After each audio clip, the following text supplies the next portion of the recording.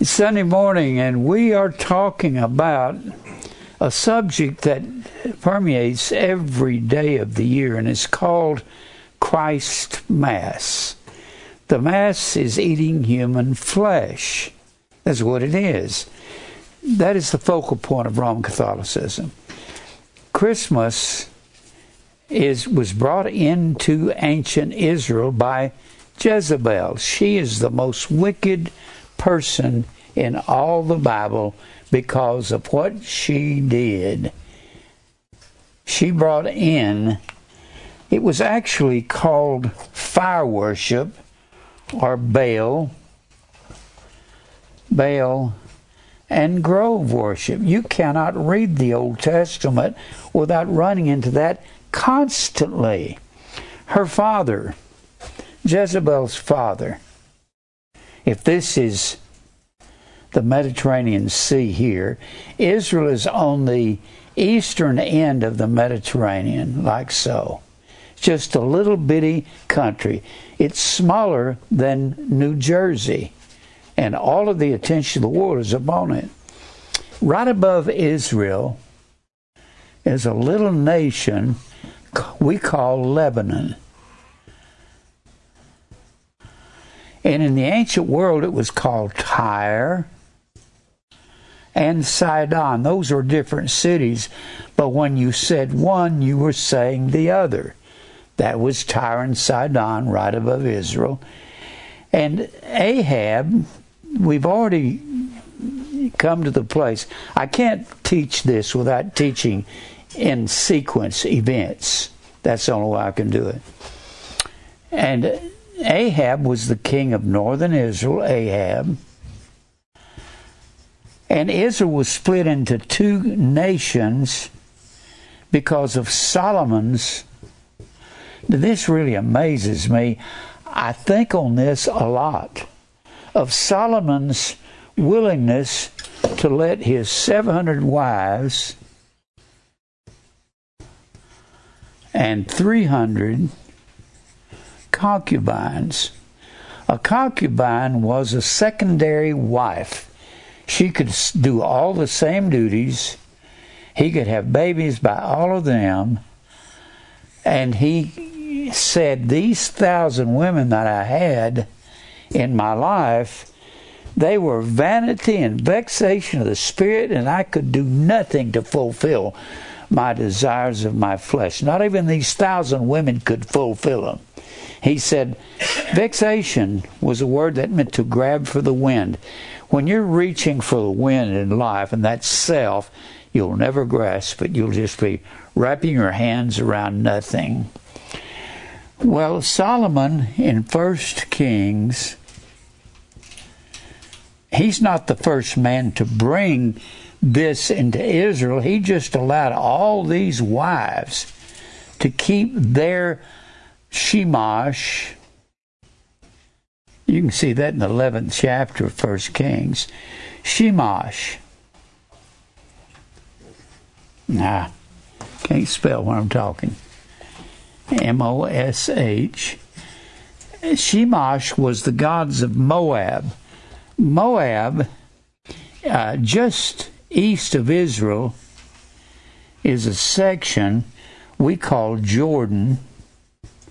It's not shaped like that. It's shaped more like this right here. That's Jordan. In the ancient world, that was southern Jordan was Moab. Moab. And northern Jordan was the land of Ammon. Where in the world did Ammon and Moab come from? They came from when you go down here, just south of Israel, you've got where Lot went to Sodom, and God rained fire down to Sodom and killed everybody except Lot and his 2 daughters. His wife was killed when she looked back, and she turned into stone. To turn someone into stone was an old ancient idiom that meant to die. So we don't know if she had, or she turned to salt. We don't know if those salt pits there in that area, which they had plenty of them, maybe God just threw that up in the air and rained it down on her, because you got salt all along this salt sea in southern Israel. Galilee is up here, and Jordan runs down into the Salt Sea. So perhaps there was salt spewing up with God's wrath coming up out of the ground and coming down on her because she looked back.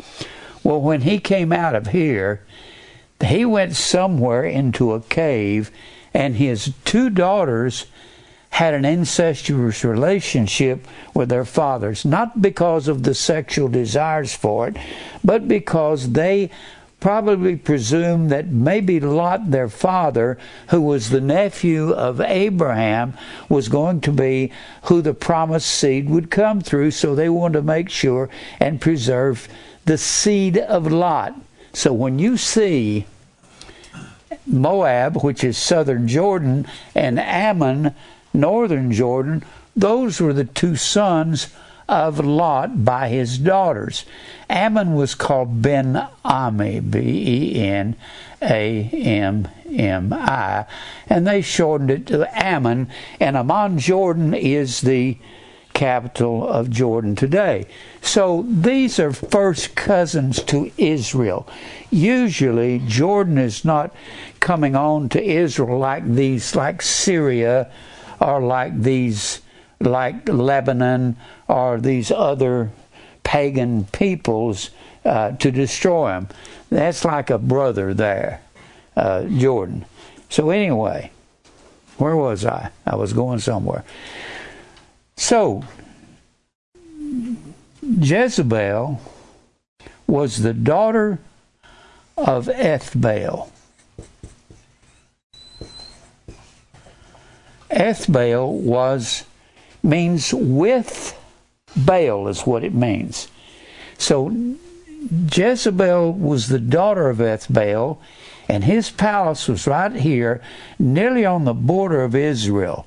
And Ahab happened to have a palace up here in Jezreel, which is up here near the border of Lebanon, or Tyre and Sidon. So somehow he saw her one night at a party, and he thought, this woman sure is hot, so I'm going to get her, and he marries her. And we went through this last week in 1 Kings, the 16th chapter. Now you're going to see Baal in the grove long before Solomon. Solomon's was simply associating with the wrong women and marrying them. I'd contemplated that for years. Why did he do that? And then when you get to reading by these historians, they'll tell you they would usually do that in order to establish with these foreign nations, they would establish some kind of peace situation with them. They would marry the daughter into their harem, and that way they wouldn't have to go to war with their father. One of the best illustrations of this was up here northeast of Israel. Let me show you on a map here. Northeast, here's Israel. Northeast of Israel, just slightly east, is Syria. Now, one of the daughters of Syria was married to the Egyptian Pharaoh, and her name was Cleopatra. She was actually a Syrian princess. So when she was given to one of the pharaohs, that was so they could have peace treaties with Syria, because Syria was a very dangerous country. They was always attacking everybody, and you wanted to be at peace with Syria in the ancient world. Now, Syria is not Assyria. Syria is a country. Syria and Assyria. Two different things. Well, actually, Syria would be in Assyria, but Assyria was an empire. And that empire was northern Babylon up here into what we call Georgia, or Azerbaijan, and up in this area up here, and went all the way down here and took in all of this. So, we're talking about how this got into northern Israel. Now, Syria was there's a man that I keep talking about. I talk about, and he was the ruler of Syria. You remember when I said that Alexander the Great, Alex the Great, when he died, it's believed that one of his generals killed him. He had 4 generals. Before Alex the Great, you had Persia ruling. And Alexander the Great, the Grecian general, one of the greats of all time, he overthrew Persia. Persia overthrew Babylon. And northern Babylon was called Assyria. Babylon. Now, Alex the Great had 4 generals: Cassander,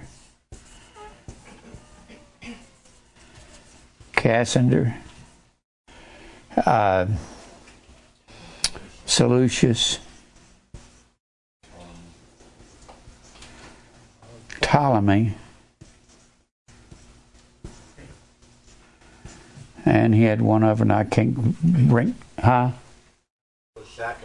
Lysachamus.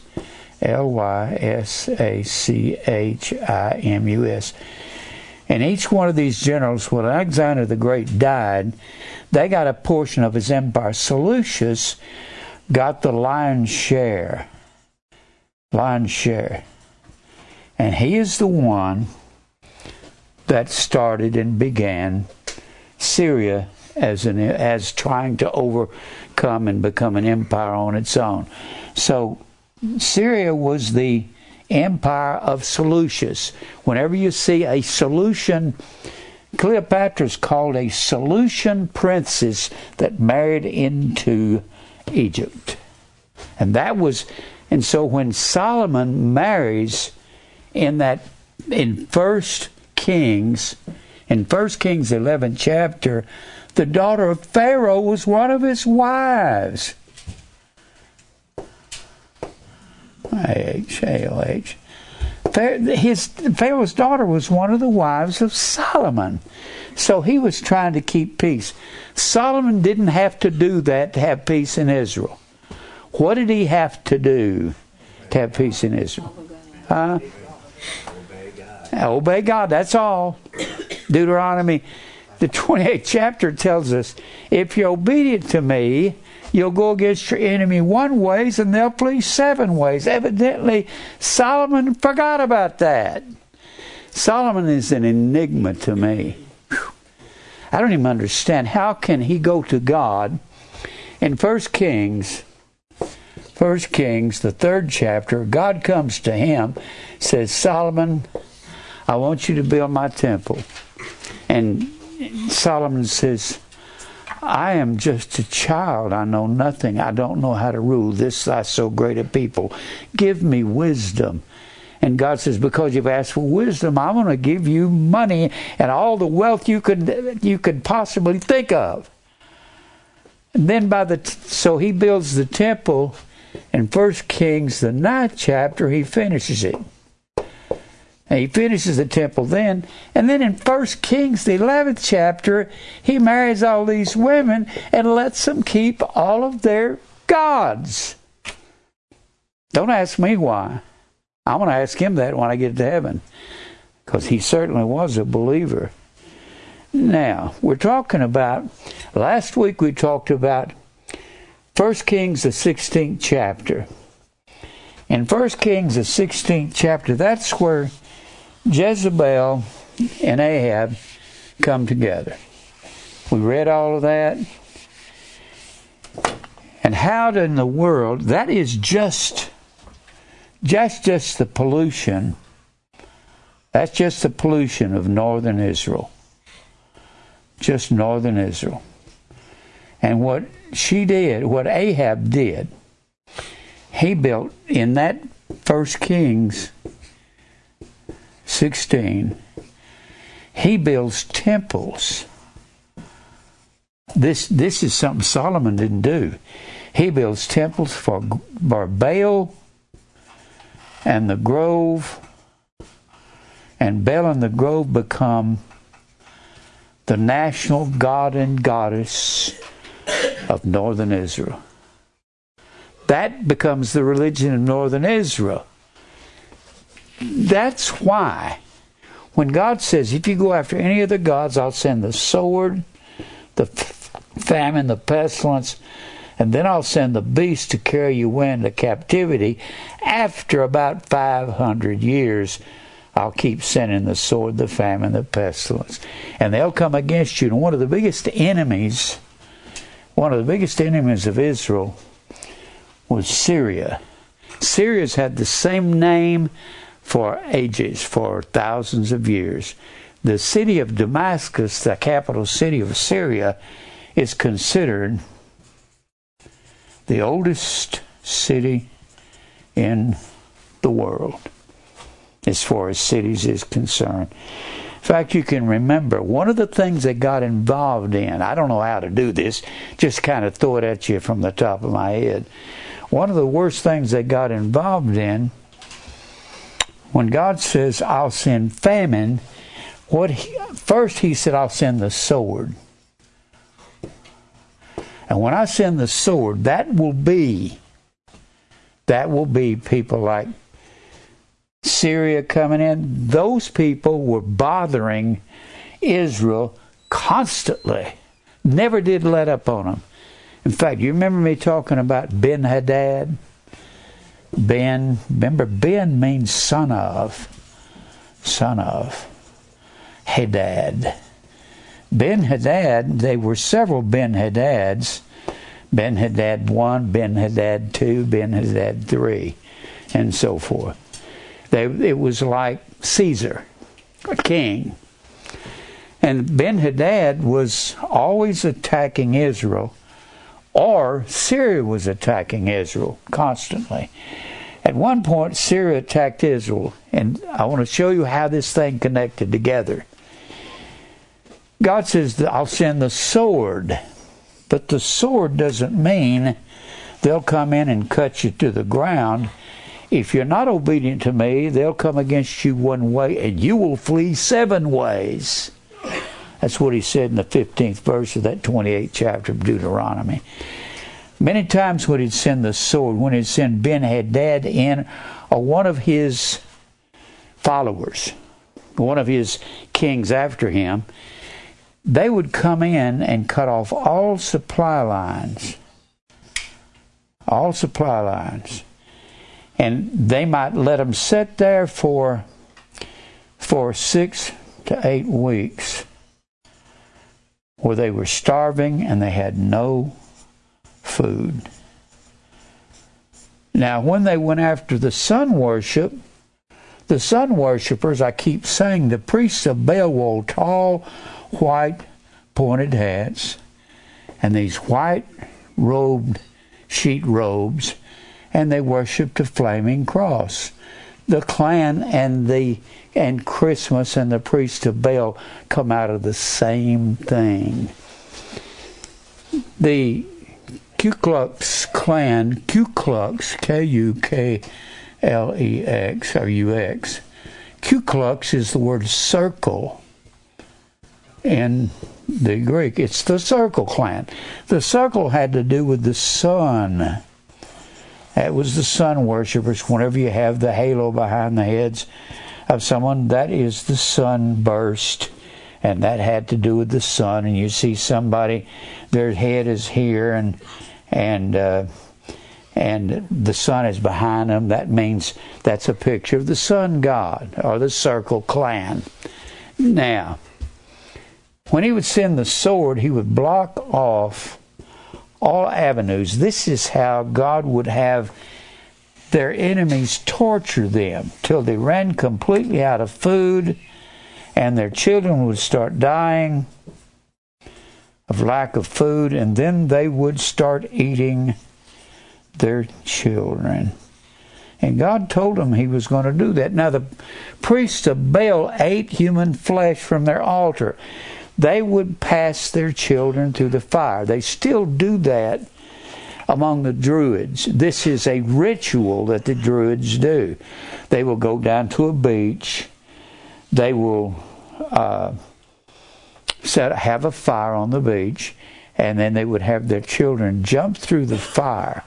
Certain ones would be given a piece of cake. You would draw a piece of cake out of a hat or something, or out of a basket, and the one that got the black piece of cake, that's where you would get the word blackball. Whenever you blackball somebody from a lodge or something, they would draw that out, and that is when that person had to jump through the fire. But that was a ritual with the Druids. They actually burned their children in the fire in the Old Testament. They would pass them. And one man named Manasseh, who was one of the kings of southern Judah, Manasseh, I can't even spell. I need to write it down.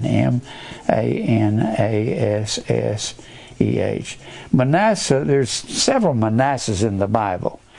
It was a common name like John or Bill today.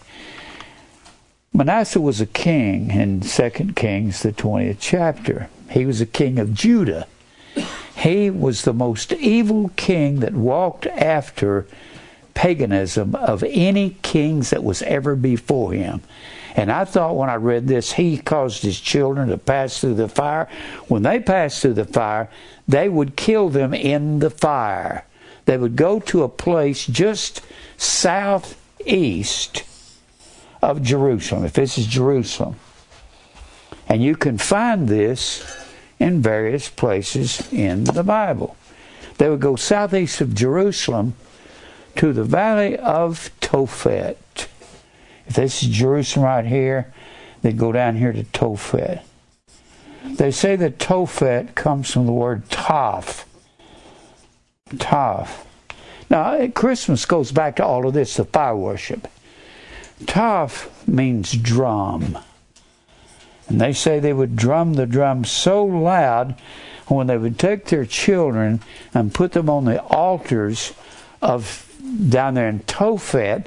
That was where the Israel worshiped Moloch. Moloch was the sun god of the Ammonites, northern Jordan. That was the sun god, and they would worship Moloch. They would burn their children in the fire, and the same day, according to Ezekiel, the 23rd chapter, they would go back to Jerusalem and offer an offering to God. What in the world are they thinking of? Well, it's kind of like America. They'll go out and offer their children in the fire. Do we offer our children in the fire?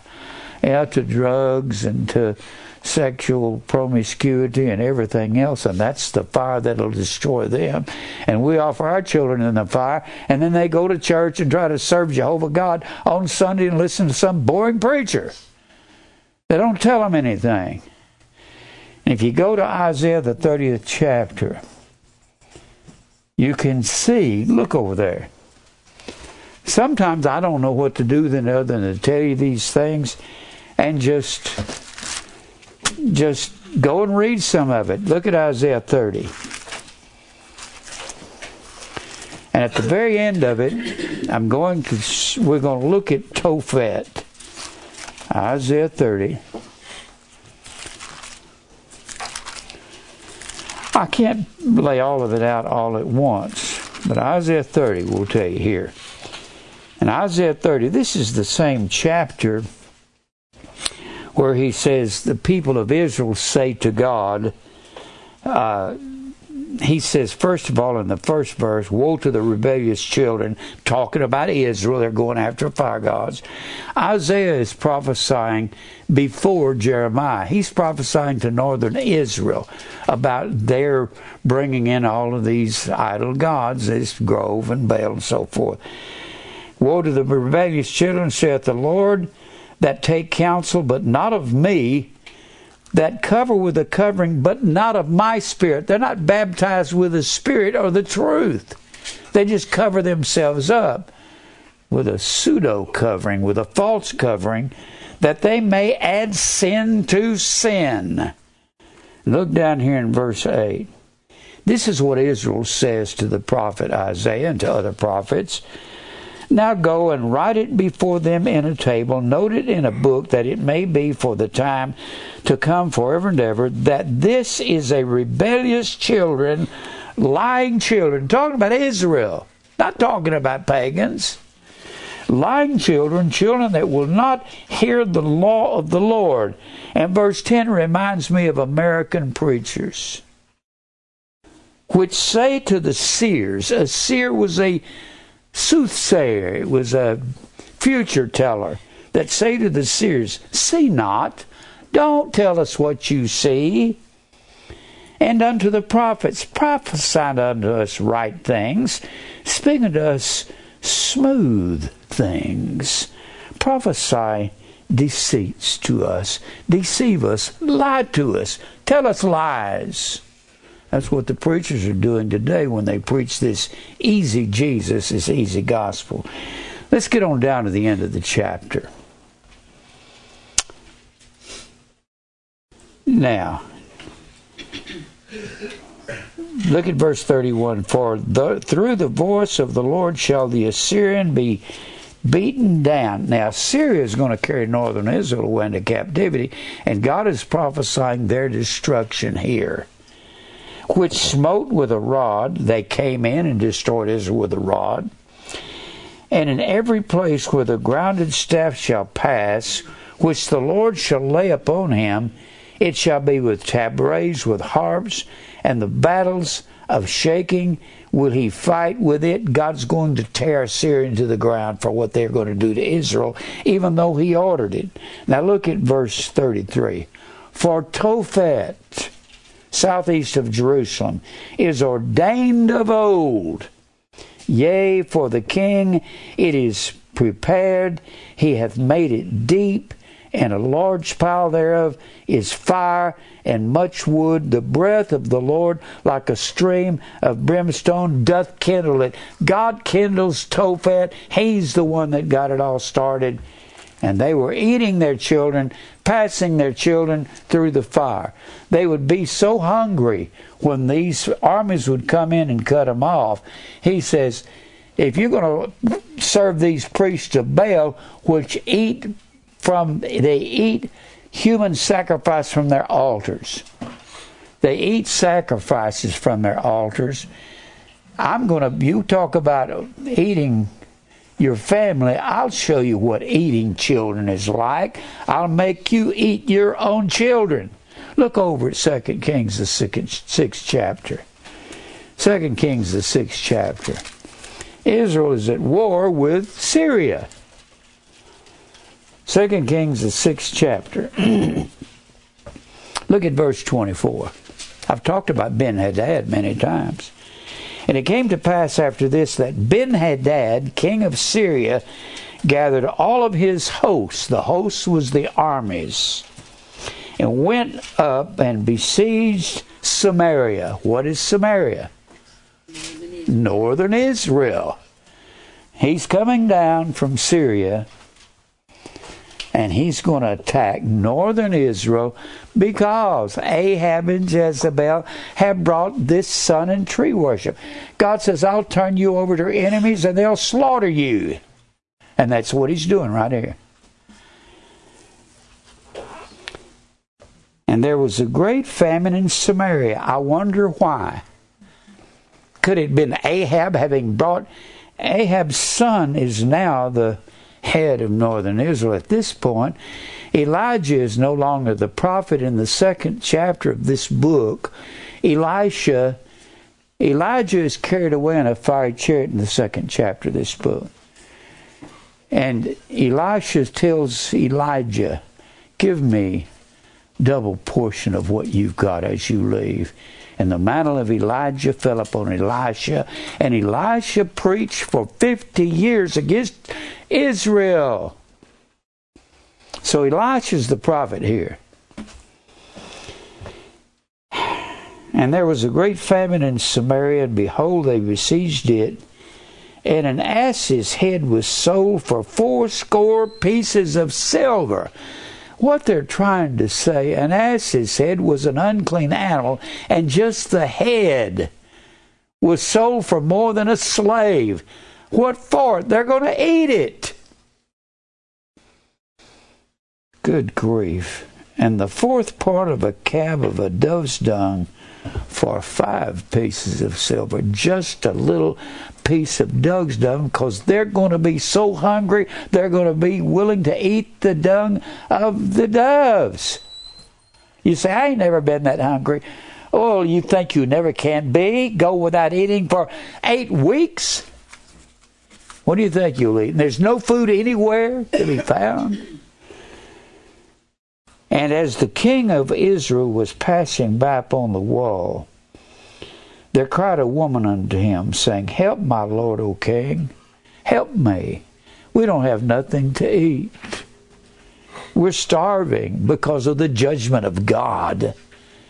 Because they went after Baal in the grove, and Shemash and Molech, and etc. And he said, if the Lord do not help thee, whence shall I help thee? Out of the barn floor, out of the winepress? There's nothing there. We don't have anything. This King Ben-Hadad has got us cut off from everything. And the king said unto her, now Jehoram, I believe it's Jehoram at this point, is king of southern Judah. This is the son of Ahab. Ahab's been dead. We killed him off last week.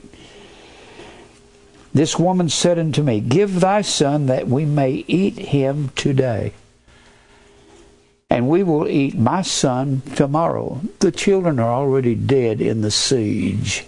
They don't have anything to eat. Now this is what Christmas ended up with in the Old Testament.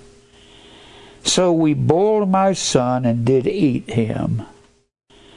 And I said unto her on the next day, give thy son that we may eat him. Now she's hid her son from me, and she won't let me eat him. I had a lady say, well, I never heard of Israel eating their children. I'm sorry, that's what they did with this Christmas thing. That's how bad God hates it. And it came to pass when the king, the son of Ahab, heard the words of the women, that he rent his clothes and passed by upon the wall, and the people looked, and behold, he had sackcloth within upon his flesh, and he's mourning. That's what sackcloth was for. And then he said, God do so to me, also to me, if the head of Elisha the son of Shaphat shall stand on him this day. Elisha, you crazy man, it's not his fault, it's your father Ahab that brought this into Israel. You did it. You and your family, you evil, wicked man. And he's going to let's blame the preacher for telling the truth. Right? Let's say it's Jim Brown's fault. But Elisha sat in his house, and the elders sat with him, and the king sent a man from before him. But ere the messenger came to him, he said to the elders, see ye how this son of a murderer, talking about the king of Israel, this Jehoram is the son of Ahab, who was a killer. Him and his wife Jezebel killed the prophets. And this king Jehoram is the son of a murderer, hath sent to take away mine head. Elisha's sitting there going, man alive, you did it. Your father did it. I didn't do it. This is the judgment of God for your fire and tree worship. How serious do you think Christmas is? Look, when the messenger cometh, shut the door and hold him fast at the door.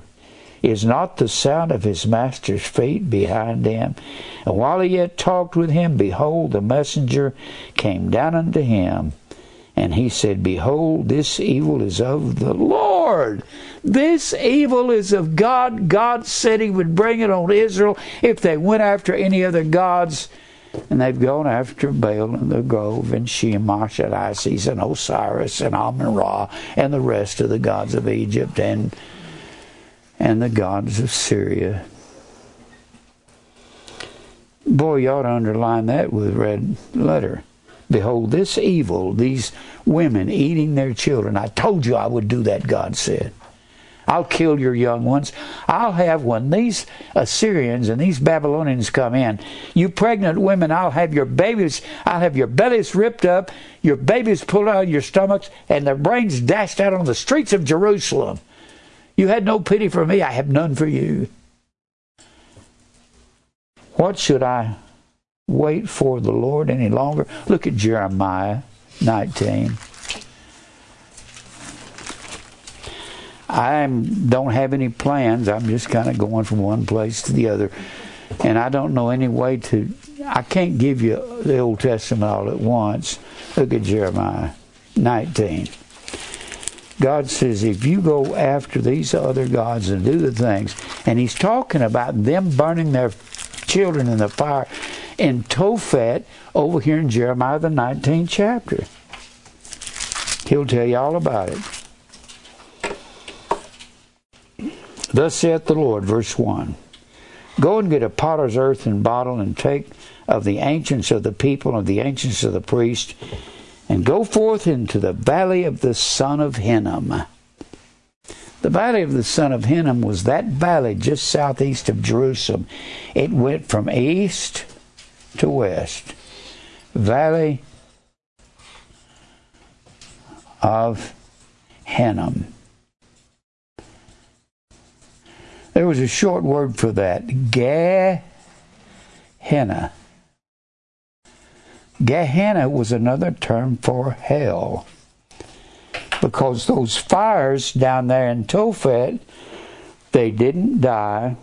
They were permanent fires, flaming, and they came out of northern Israel, or out of what we call Lebanon or Tyre and Sidon. The home of Tyre and Sidon was Babylon. The two most prominent fire worship was Babylon on the Euphrates River and Tyre and Sidon up here. Up here. Tyre and Sidon and Babylon. Those are the two places in the Bible, Isaiah 14 and in Ezekiel 28, where you find the leaders of these two places, Tyre and Sidon and Babylon. At this place in time, in Isaiah 14, Babylon's king was Belshazzar. And he's about to lose his throne. He's about to lose his throne when Cyrus comes in from... Cyrus blocks off right above Babylon. Cyrus is the king of what we would call Iran or Persia. And Babylon was on the Euphrates River, and Belshazzar was the king of Babylon. And the king of Persia at this time was not Belshazzar, but was Cyrus. And so Babylon says we can't be conquered.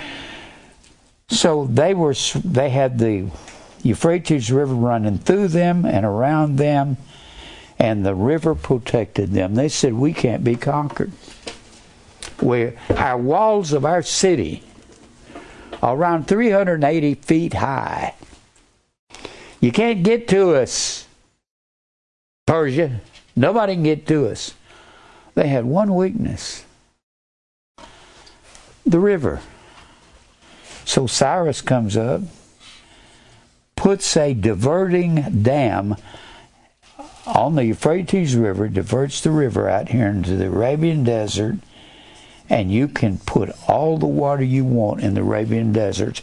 Millions of square miles, millions, probably hundreds of millions of square miles in this Arabian Desert. And you can put all the water out there you want to out of the Euphrates. So Cyrus blocks up the Euphrates. You can find this in Herodotus' history, or you can find it in the 44th and 45th chapter of Isaiah.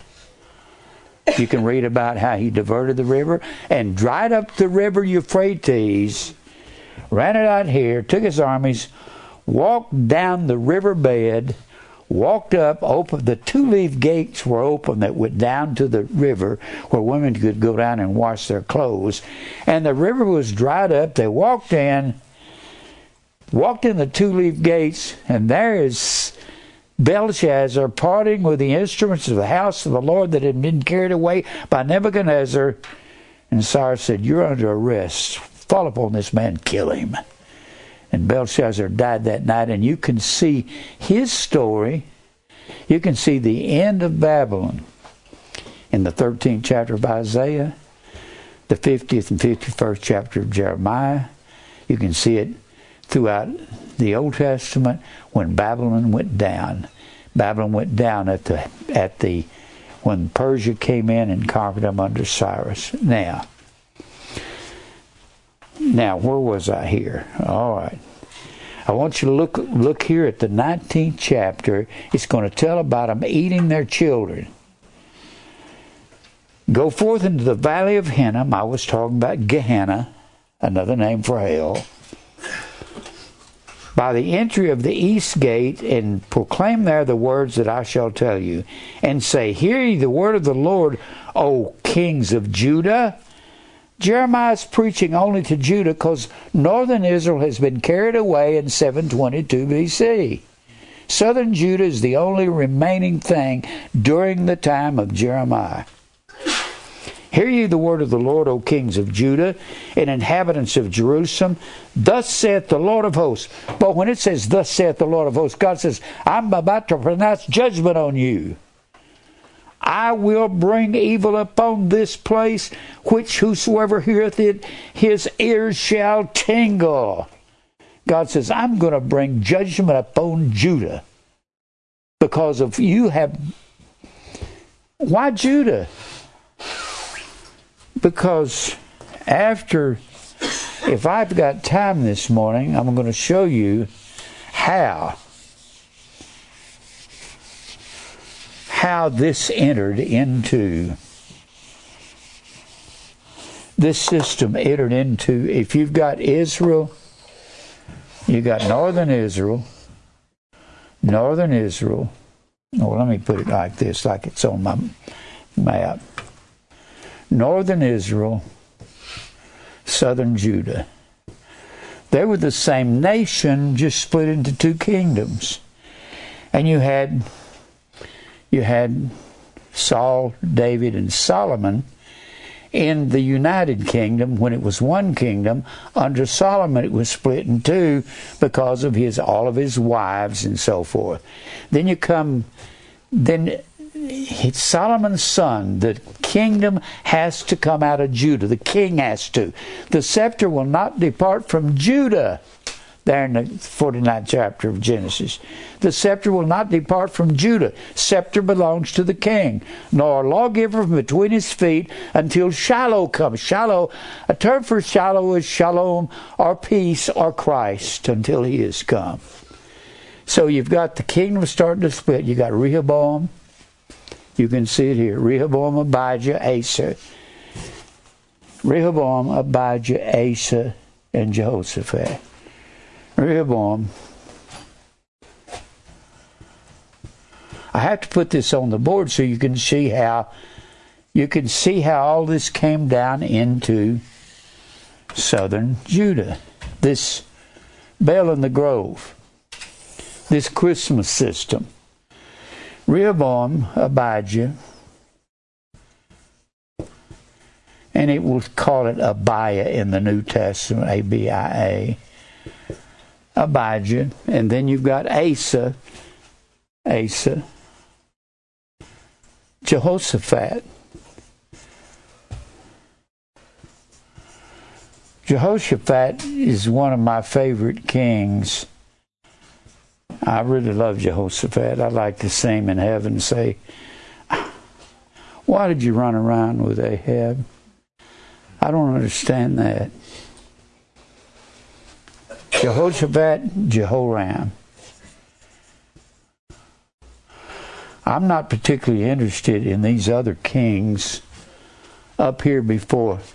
You can find most of these kings above Ahab. You can find Nadab through Omri in the 15th chapter of 1 Kings. You can find Jeroboam.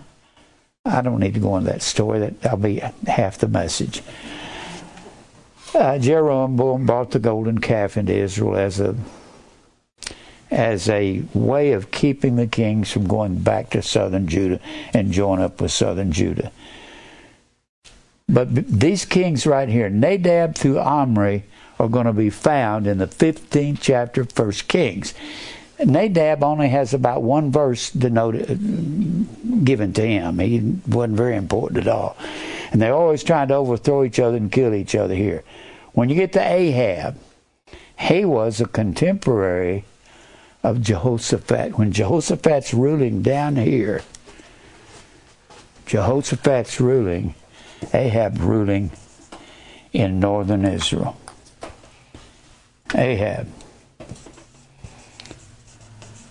Ahab's ruling in northern Israel at the same time Jehoshaphat's ruling. Ahab marries Jezebel from up here in Tyre and Sidon, and she brings her gods, Baal and the Grove, and in the McClintock Strong, when you look up Hercules, it'll tell you this was the Tyrian Baal, or the Baal of Tyre, was called Hercules. Hercules was nearly in every system. It was in Rome, it was in Babylon, it was in Israel, in the form of Baal. So Ahab marries Jezebel. That's why I keep saying she is one of the most evil women in the Bible, because everything God was told Israel not to do, they did it through Jezebel. Jezebel we think of as some movie or some song. Frankie Lane had a song years ago, if ever the devil was born without a pair of horns, it was you, Jezebel, it was you. That's not the Jezebel of the Bible. She wasn't Jezebel because she painted herself up. She was evil because she brought other gods into Israel and made it the national god and goddess of Israel. We found that out in the 11th chapter of 1 Kings. How does it get down into southern Judah? I'll tell you exactly how. Turn over here to, I'll come back to the 19th chapter of Jeremiah. Turn over to the 15th chapter of 1 Corinthians. This is how it happens. 15th chapter of 1 Corinthians. Here's how everything evil happens in your life and mine. We run with the wrong people, but they're real nice, and they love Jesus. They go to the big Baptist church. That don't mean nothing. Do they believe in death to self, daily cross, self-denial, and being hated by the world? Do they believe in predestination? Are they willing to give up Christ's Mass, the Roman Catholic unholy day? Look at verse 33. Be not deceived. Evil communications, evil. Evil is the word kakos, means worthless. Worthless communications. Homilia. Homolia. It means companionship. Evil companionship corrupts.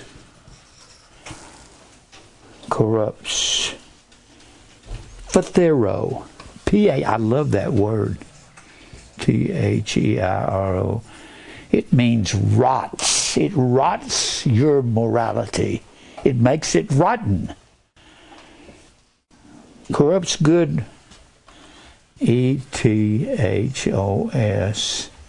That word ethos means ethics. You have no ethics when you run with the wrong people. They will corrupt you. They will mess you up. And the reason southern Judah got corrupt, one of the best men in the Bible, Jehoshaphat, a godly man. He had the Bible read throughout all of Israel. He did not want to corrupt himself, but he thought like I have thought in the past. Well, if I run around with this guy Ahab came to him and said, help me go fight Ben-Hadad up here in Syria. He's wanting to overrun me, and I need your help. I need your help, Jehoshaphat. Jehoshaphat, let's go. I said this last week, but he said, let's go find a prophet. Let's find a prophet of God. And Ahab said, but if you get a prophet of God, they don't like me. They say bad things about me. I guess so. You're a murderer. Jehoshaphat, you have no business running around with him. Great day in the morning.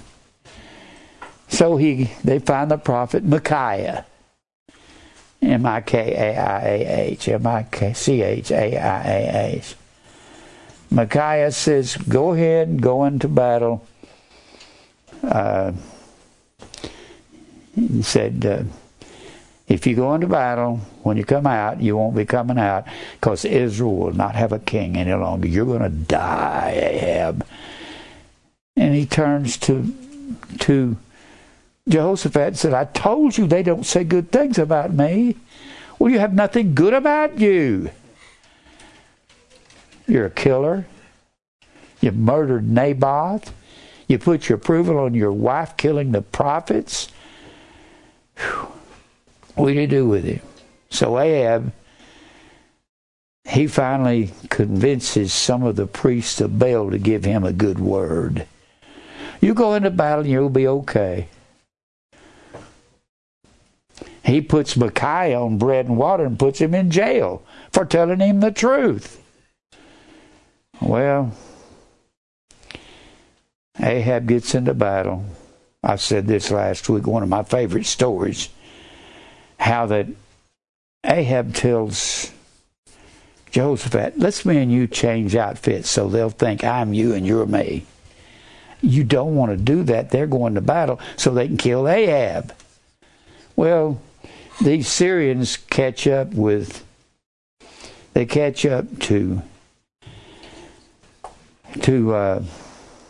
Jehoshaphat in Ahab's clothes. And they say, you're not the guy we want. Get away from us. Where is that Ahab?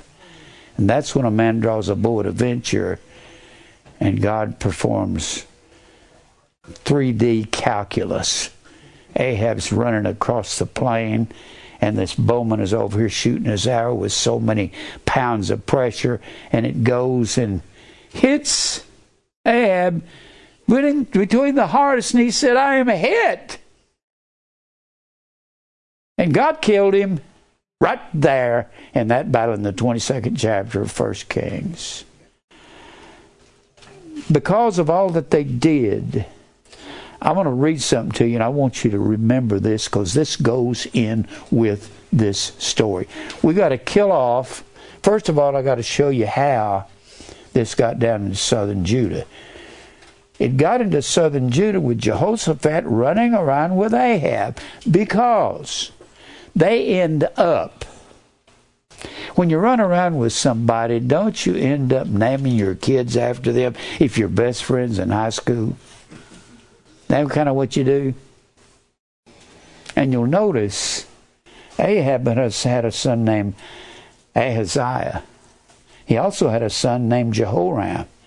the guy he run around with had a son named Jehoram and a grandson named Ahaziah. They're naming their kids after each other. Well, they're running around and they're so close. I don't understand. I did this with a gospel singer one time. The guy was a heathen. And I'd try to make friends with him and lead him in the right way.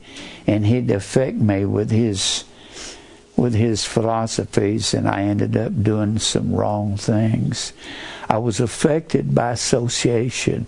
Who you associate with will deal with you. Well, that won't bother me. Yes, it will. It did me. I couldn't get away from it. Now, while they're running around together, Ahab and Jezebel, there ain't no other title for her but her. I've given her official title, the daughter from hell. What do you have when you cross Ahab and Jezebel? The daughter out of hell itself. Her name was Athaliah.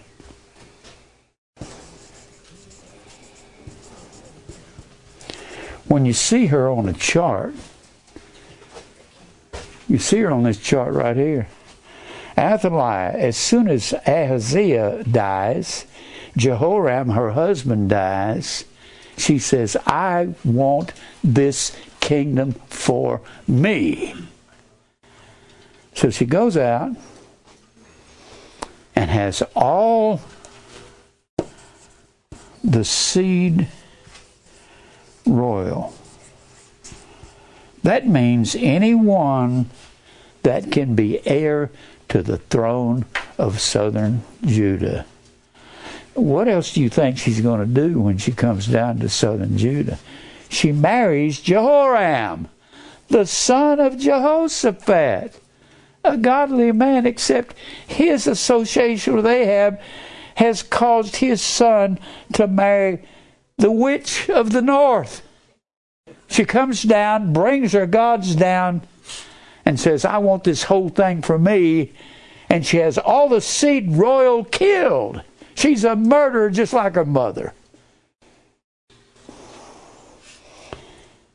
Except one. That's great, isn't it? She missed one. Joash. The only seed of Judah left to carry on the lineage of God in order to get it down to Jesus in the first chapter of Matthew. So he's got to be there. Without Joash, this is the same thing that happened in Genesis, the 38th chapter. When Judah, out of Judah has to come the king. Has to come out of Judah. Well, Judah marries this, or Judah has a son that marries this woman Tamar. Now, Tamar is a common name. That was also the name of one of David's daughters that got raped by his son Ammon. So don't get them confused. And Tamar, she's married to one of Judah's sons. And she was, as it was the custom of the Jews, when one son would die, his brother would take his place and marry the same woman, and the first son would be the lineage of his brother. Well, Judah gives his son, Onan, the wife, Tamar. But Onan, upon copulation, the sexual acts, he withdraws from Tamar and says, I'm not giving my seed to any other person but me. And God says, you've crossed my path now. And he killed him. And then he had another son he didn't give to. And God killed him. So Tamar said, we got to preserve the seed of Judah, my father-in-law. So she goes out into a place where harlots were prone to inhabit in an area, and Judah, out there looking for a harlot, they weren't exactly sinless. He goes out looking for a harlot, and she has a veil over her face. He doesn't know this is his daughter-in-law. So she plays the harlot, not for sexual reasons. She plays the harlot to preserve the seed of God. To preserve Judah. The same thing that's happening over here when Joash is the only one left of Judah. And they think they've killed everybody. Athaliah thinks I've killed them all. Well, Tamar goes out, plays the harlot, brings Judah into her little place. They have a sexual encounter, and she's pregnant. But she's preserved the seed of Judah. And he said, I'm going to go and come back and bring you a goat or something for my sexual services. So he leaves. He comes back and says, where's the harlot that was in this place? One man says, there was no harlot here. Oh. He goes back home. Someone comes and tells him, Tamar, your daughter-in-law is pregnant. That's a death sentence. She has gotten pregnant. Here's hypocrisy at its height. She's gotten pregnant? Yeah, it was by you. And he says, bring her in here. She's going to die. And they brought her in and said, whose child is this that you're pregnant with? She said, whoever's staff this belongs to, and whoever's ring this is. He went, oh God, I have sinned. And that is two places where Judah's seed has remained through Tamar's pregnancy and through Joash's. That's the one that Athaliah didn't get to. But she thinks she's going to be queen over all, not queen, forgive me, king. She's going to rule Israel. But Joash is there. You can see her. So when all of this was through association, Ahab was in northern Israel. He's right up there on the border of Tyre and Sidon. This is everything that Christmas is about. It's about her bringing it into Israel. I keep saying it's the same thing. I hope y'all can understand this. It's a lot of information. But let me say this real slow. I don't know I've never had anybody come up to me and comment to me about it. This is the Mediterranean Sea. It was called the bottomless pit, the place of no knowledge. Nobody had any knowledge of God except Israel here on the eastern end of the Mediterranean. This was the pit, Abussos, Abussos, that's the word bottomless pit. Comes from bathos, means a place of great knowledge. The alpha period negates the word, it means no knowledge. And that's the word bottomless pit. Every time you find it in Revelation, it doesn't mean a pit that doesn't have any bottom in it. It means a place of no knowledge. Nobody had knowledge of God until God extended the gospel to the Gentiles in Acts 2. This is about the Gentiles coming to the light. Only Israel had the knowledge of God. Now, so through Tamar, through her pregnancy, and through Joash, this woman, Jezebel, with her daughter Athaliah, pollutes all of Israel with this sun and tree worship. I've said this before. I've said it 100, 500 times. Revelation 17:5. I hope you can understand this. That Babylon. When I say Babylon, I'm not talking about just a city. I'm talking about the spiritual devastation of the world. The Bible says all idolatry. Babylon was the mother of harlots. Harlot is the word Ido. Harlot means idolatry. Idololotreia. It comes from Ido, meaning to see, and latruo, meaning to serve. What mothered all idol worship. I don't care if it was Israel during the time they were kings. I don't care if it's on some South Sea island. What's really amazing, in a South Sea island, when there's a volcano god, and they take a young virgin and throw her into the fire to appease the god of the volcano. Volcano comes from the word Vulcan. Volcano.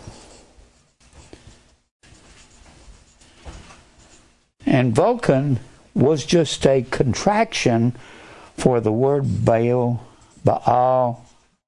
Kahan. Baal Kahan, Vulcan. It has the basic same sound. Baal Kahan, Kahan is the word priest of Baal, and they ate human flesh and wore tall white pointed hats and white sheets. Human flesh. I don't know any other preacher who even knows all of this stuff. I spent 63 years studying the Old Testament. That's why it's second nature to me. These people are my acquaintances and my enemies. Ahab is my enemy, not just God's. He's my enemy because he polluted Israel all through the Old Testament. And his wife, through the wrong association, brought all this into Israel. They have a daughter together named Child of Hell herself, and she brings it into the son of Judah. And that's why Isaiah kept saying the Gentiles are going to come to the light, because God has done all of this so the Gentiles can come to truth, and that's you and I. Christmas is evil and pagan, but it's a good thing it happened, otherwise we wouldn't have Jesus as our Savior. I don't even understand that. The Bible says in Romans 11:11, did Israel stumble merely to stumble? God forbid. They stumbled so salvation could come to the Gentiles. That's us. Now try to figure that out. Try to figure out the mind of God. Who hath known the mind of the Lord that he may instruct him? Try to figure out, why did God say, if you go after all these evil gods, and I'm going to cause you to do it, I'm going to bring the sword, the famine, the pestilence, and the beast to carry you away, so I can call the Gentiles to the light. He tells Babylon, don't you do that. If you do, I'll destroy you. Or Israel, don't you do that. I'll destroy you, and I'll use the beast to do it, and I'll put it in their minds to come in and carry you away. And then when they've carried you away, I'll look at the beast and say, why did you do that to my people? What? Can you figure that out? I can't. Do I believe it? Yeah. I believe it because God said so. Now, how much time do I have, Mike? 24. I was going to get into Athaliah and her actions. You'll find her actions beginning over here around the 9th chapter. There's one other man I've got to bring up in here. Jehu. God's going to have to make him king over northern Israel, Samaria. He's got a job. When Ahab is killed in battle in the 22nd chapter of 1 Kings, Jehu's got to kill all the sons of Ahab so none of them will sit on the throne in Israel. And that'll be his job. He also is the special man that God called to go up to northern Israel 13 years after Ahab's death, and he's going to kill Jezebel. This man has got one of the greatest jobs in the world. It's his job to kill Ahab's 70 sons. He tells the men, I want you to go and kill all of Ahab's sons, cut their heads off, and bring them to me in a basket. You say, Jim, that sounds cruel. Yeah, it does. But God says, you had no pity for me, I have none for you. I'll just read a verse out of this 19th chapter. He's talking about causing Israel to go to Tophet in the 19th chapter of Jeremiah. And look at verse 9. I will cause Israel to eat the flesh of their own sons and the flesh of their daughters, and they shall eat every one the flesh of his friend in the siege.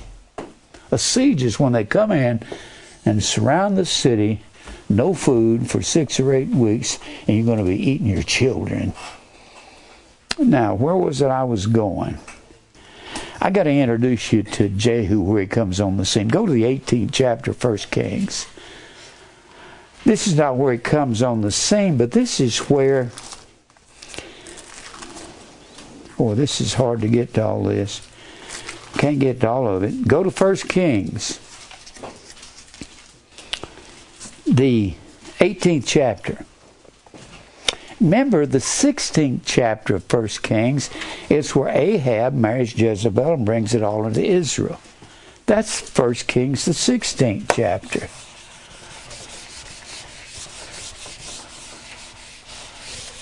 First Kings, 16th chapter.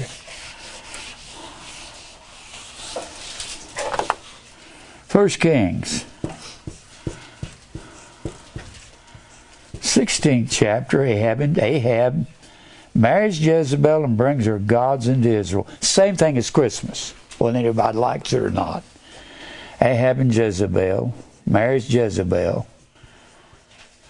And then the 17th chapter, since they make Bel in the Grove the national god and goddess of Israel, in the 17th chapter of 1 Kings, Elijah comes out of the woodwork. This man was a Tishbite. We don't know what that was. Some people think he may have been an Arab. And he comes before Ahab and says, there will be no rain. You talk about famine. There'll be no rain in Israel for 3.5 years, not even dew on the ground. Hundreds of thousands of Israel people are going to die. For what? For what Ahab did in the previous chapter. Bringing Christmas into Israel. Whew. So he pronounces no rain. Then he goes to a cave and stays for 2.5 years.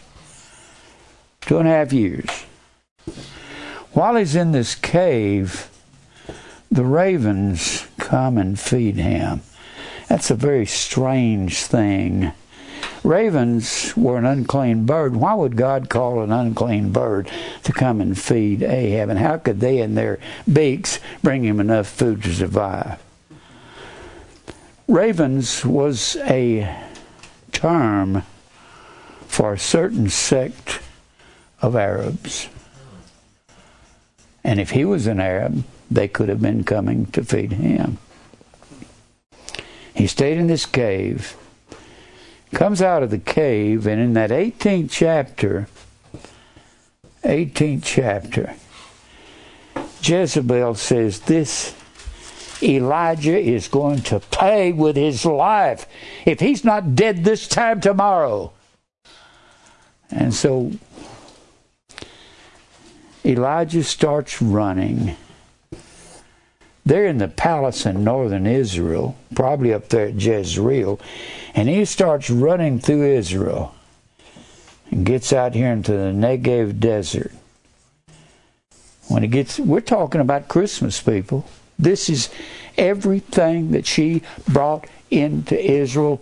If Babylon mothered it all, then everything that Israel did was the same thing that Constantine did when he was afraid he was going to lose the empire to the Huns, the Goths, the Visigoths, the Vandals, the Saxons, the Burgundians, all of these pagans, the Visigoths.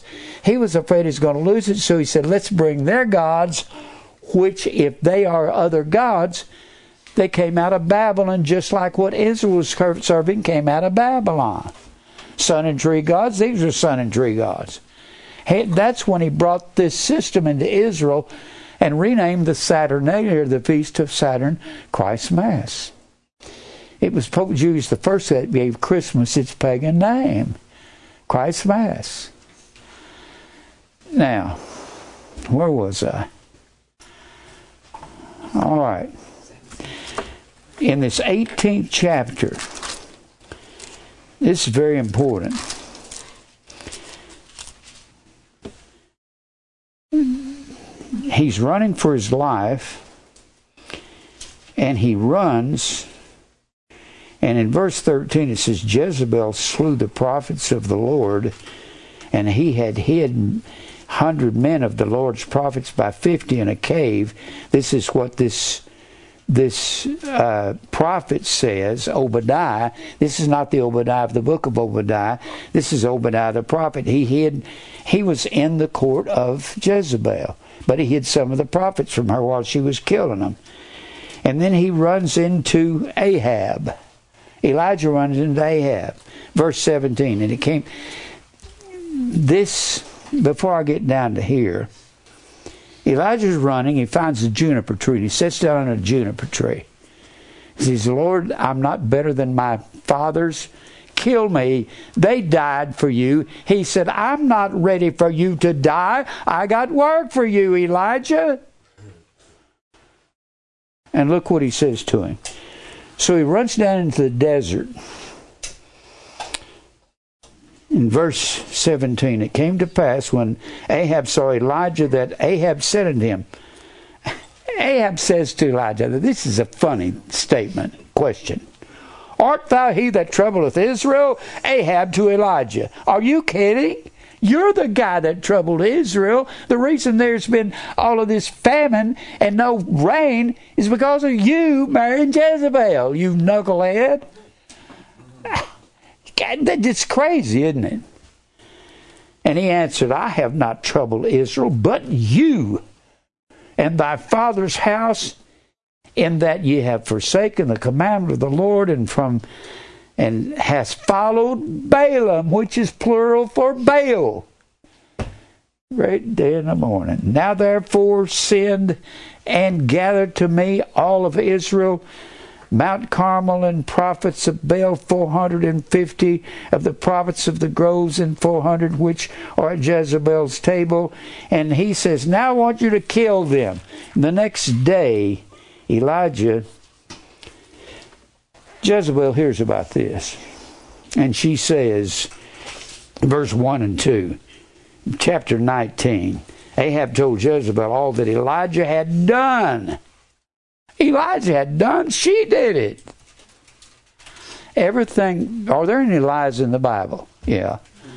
Ahab lies every time he opens his mouth. And now he had slain all the prophets with the sword. He killed all of her prophets. Then Jezebel sent a messenger unto Elijah, saying, let the gods do so and more also, if I make not thy life as the life of one of men by tomorrow about this time. If you're not dead about this time, Elijah, there's not a God in the sky. She said, I'm going to kill Elijah. She takes out after him. And he's running.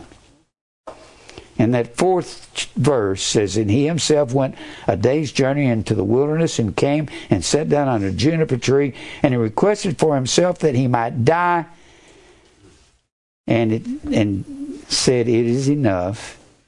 Now, O Lord, take away my life, for I am not better than my fathers. You can look at Jeremiah 20:7 where Jeremiah said, Lord, the whole nation is out to kill me. Lord, I've had enough. I want to die. But I can't. It's a burning in my heart.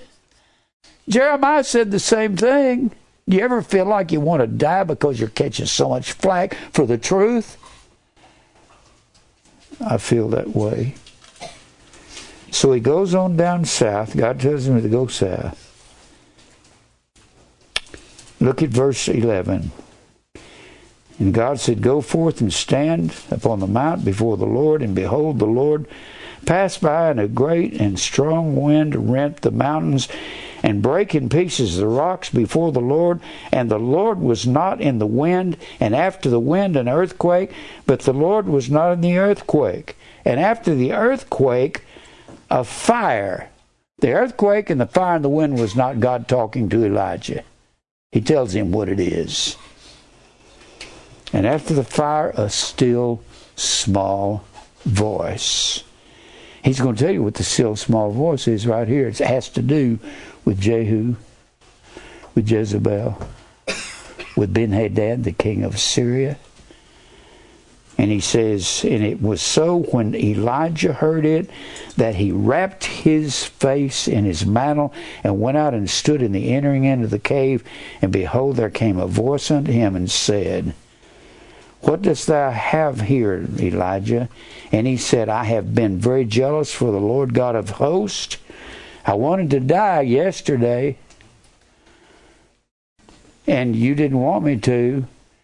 You said you had something else, and he said, I got a still small voice, and here's what it is.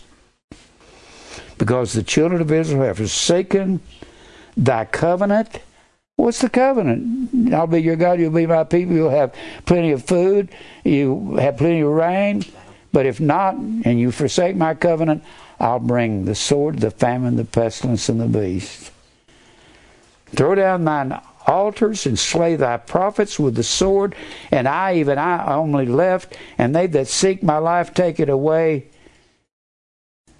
And the Lord said unto him, Here's my still small voice. Go return on thy way to the wilderness of Damascus.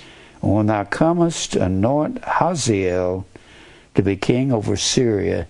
He's going to kill Ben-Hadad, the permanent enemy of God in Syria. And Jehu, the son of Nimshi, shalt thou anoint to be king over Israel. He's going to kill all of Ahab's sons. He's going to set things, he's going to pull all the Baal and Grove worship out of Israel. And Elisha, the son of Shaphat, of Baal-Mahua, you have to understand that Elisha took the place of Elijah. It's Elijah God's talking to right here. He said, you got to have a man that follows you, and it'll be under Elisha. Elisha will anoint Jehu and tell him, kill Ahab's sons. And shalt thou anoint to be prophet in thy place. You see, this is the still small voice. I got something for you to do yet. Just because the enemy's chasing you, don't mean your life's over.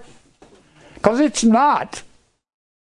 Boy, I feel like the enemy's chasing me every day. How much time do I have, Mike? 9. I was going to go into... Let me go into Jehu a little bit. Look over here in 1 Kings 19.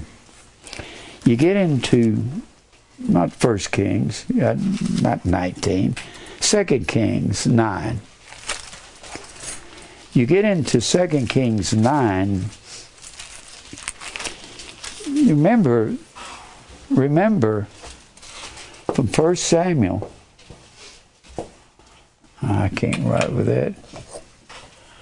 1 Samuel to 2 Chronicles. This is the book of the Kings.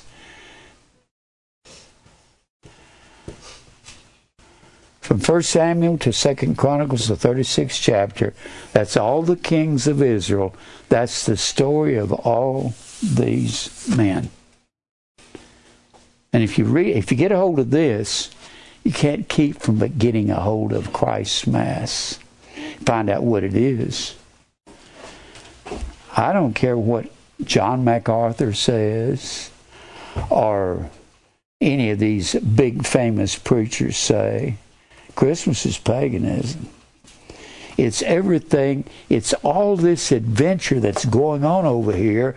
It's about Jehu killing Ahab's sons, Ahab and Jezebel, and Athaliah and Jehoram, all of them bringing this all in and corrupting all of Israel. And that's why God turns to the Gentiles. And that's why He scatters them. When He scatters them all over the world, God doesn't stop His rituals. He says you got to come back to Passover, Pentecost, and the Feast of Ingathering. And by the time you get to Acts 2, they've been carried away to 600 to 720 years. They've been carried away, and they're speaking all the dialects and the glossa of the world. Glosses have been interpreted to the word tongue. And they're carried away because of all of this apostasy that Jezebel brought into Israel. And that's where the tongues comes from. And God measures out the 70 weeks of Daniel on them for having done all of this. The 70 weeks of Daniel, the tongues, Christmas, the Gentiles coming to the light, which is the spirits in prison. All of this is a part of the same picture. Can you see that? It's all apart. If you can understand this, you can understand something I've never heard any other preacher in America teach. They don't understand it, how tongues is a part of this thing. If they're scattered for hundreds of years, they're taking on the languages of the people where they're going. And when they come back to these feasts, and they're in Acts 2, they said, how hear we every man, and our own tongue, our own dialect, wherein we were born. There was a different dialect of the Greek language in every city-state. It's like, this is a simple picture. It's just got a whole bunch of strokes to the picture. Does somebody else see that? Shake your head yes or no. Yes. Yep. You can see that? I don't believe there's a preacher in America I've ever heard that understands this. Is that a boast? No, that depresses me to no end. Because I get up every day and look out the door, look out the window, and say, God, they're still there. They don't believe you. I can't know all this and go back to doing Christmas ever. Now, look over here in 2 Kings 19. I won't be able to do much on this. Not 19, 2 Kings 9. When you get to 9,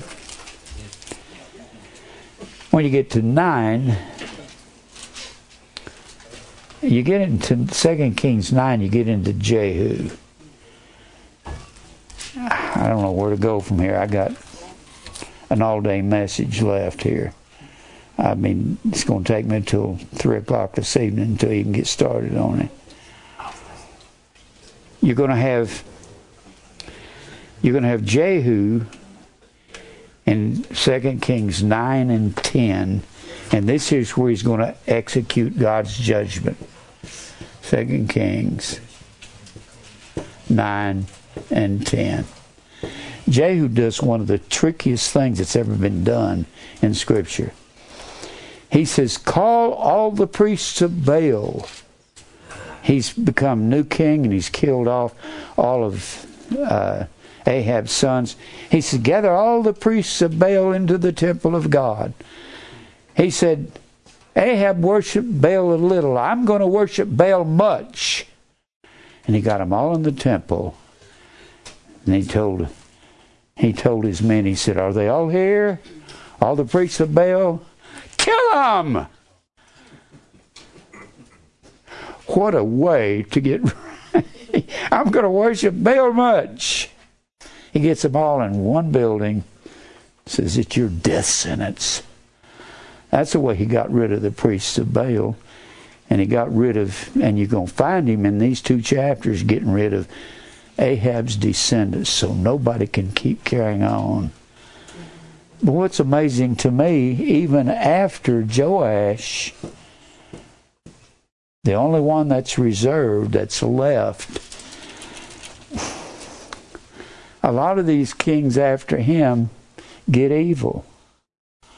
There's not but 3 righteous kings in all of Israel. Who were they?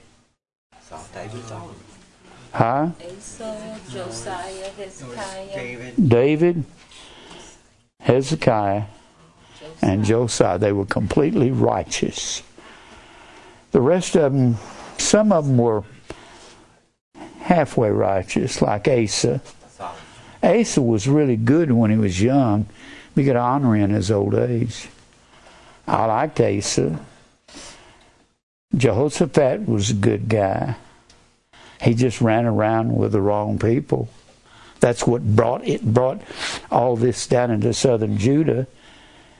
Uzziah was a very famous king. Uzziah, he built aqueducts for Israel, all kinds of plumbing systems in Israel. He was an advanced head of the city commission. Whatever. He built all kinds of things for Israel. But he went into the Holy of Holies one time, and he's of the tribe of Judah. And you can't go in there. If you go in there and do any works of the king, God will strike you. So he got leprosy. Uzziah, you had such a good reputation. Ahaz was evil.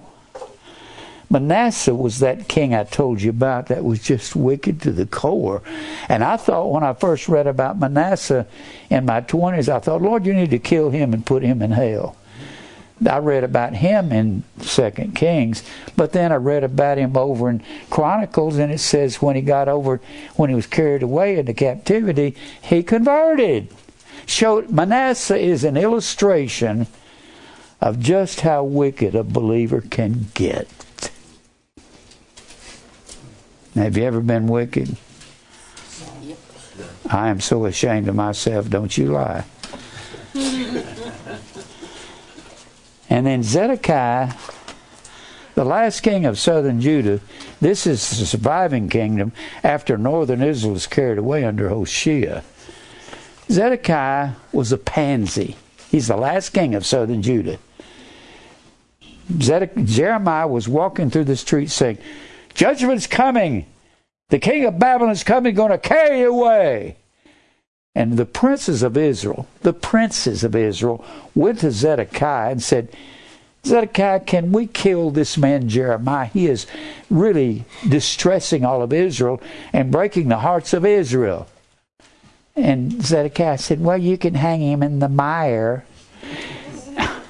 And the mire was in some of those dungeons, which were they say it was the waste area for human dung and urine. He said you could hang him in that. So they'd hang him in the mire, and the rumblings would come through the gossip that Nebuchadnezzar was on his way. And Zedekiah would say, Go get Jeremiah. I need to ask him a question. They'd pull him out of the mire, stinking, bring him in. He'd walk in to the palace where Zedekiah was, and then Zedekiah would say, Jeremiah, have you heard a word from the Lord lately? Somebody slapped that guy and knock him down. What are you talking about? Jeremiah said, yes, judgment's coming. He didn't mince any words with Zedekiah. So they took Zedekiah when Nebuchadnezzar came in, or Nebuzaradan, his commanding general, came in. And they brought Zedekiah's sons before his eyes, said, take one last look at them. This is the last you're going to see of them. And they killed his sons before his very eyes. They punched his eyes out of Zedekiah, tied him up naked, and marched him off to Babylon. And you don't hear anything else about Zedekiah. Just a pansy. I'm out of time. Let's pray. Father, we thank you for your truth about this Christ Mass thing. It's everything that was evil in the Old Testament. Help us to see that. Lord, I pray you give me strength. I pray for my wife, Mary. She's struggling. We don't even know what to ask you for. We just know to bow to your will. Fight our battles. Lead us to your elect family. Cause us to be completely committed to you. In Christ's name we pray, amen. I meant to get to Athaliah this morning, but I didn't. Hey, Dwayne, what you doing? I'm a Titan. We're Titans around here. I love you. I love you too. Here, just took us Black Rose on the third race. I know, it's pretty cool, huh? How you doing? Oh, good. How's Mary doing? She's not doing good. She was ready to come to church this morning. She said, I can't go. I know the feeling, but she was just really struggling with her blood pressure. And I had to take her to the emergency room Thursday night. And her blood pressure was just raging. Her face was all swollen. She called her doctor at home. He said, go to the emergency room. So they gave her a bunch of fluids, IVs and stuff. Yeah. Just struggling. She's just struggling. Yeah. Well, you guys are tough. Where you going? Uh-oh. Well, Hey, little guy. he knows there's candy. He's got child radar. I'll see you later. I love you, brother. I love you, brother. I love you. I will. Huh? What do you want? You want something I've got?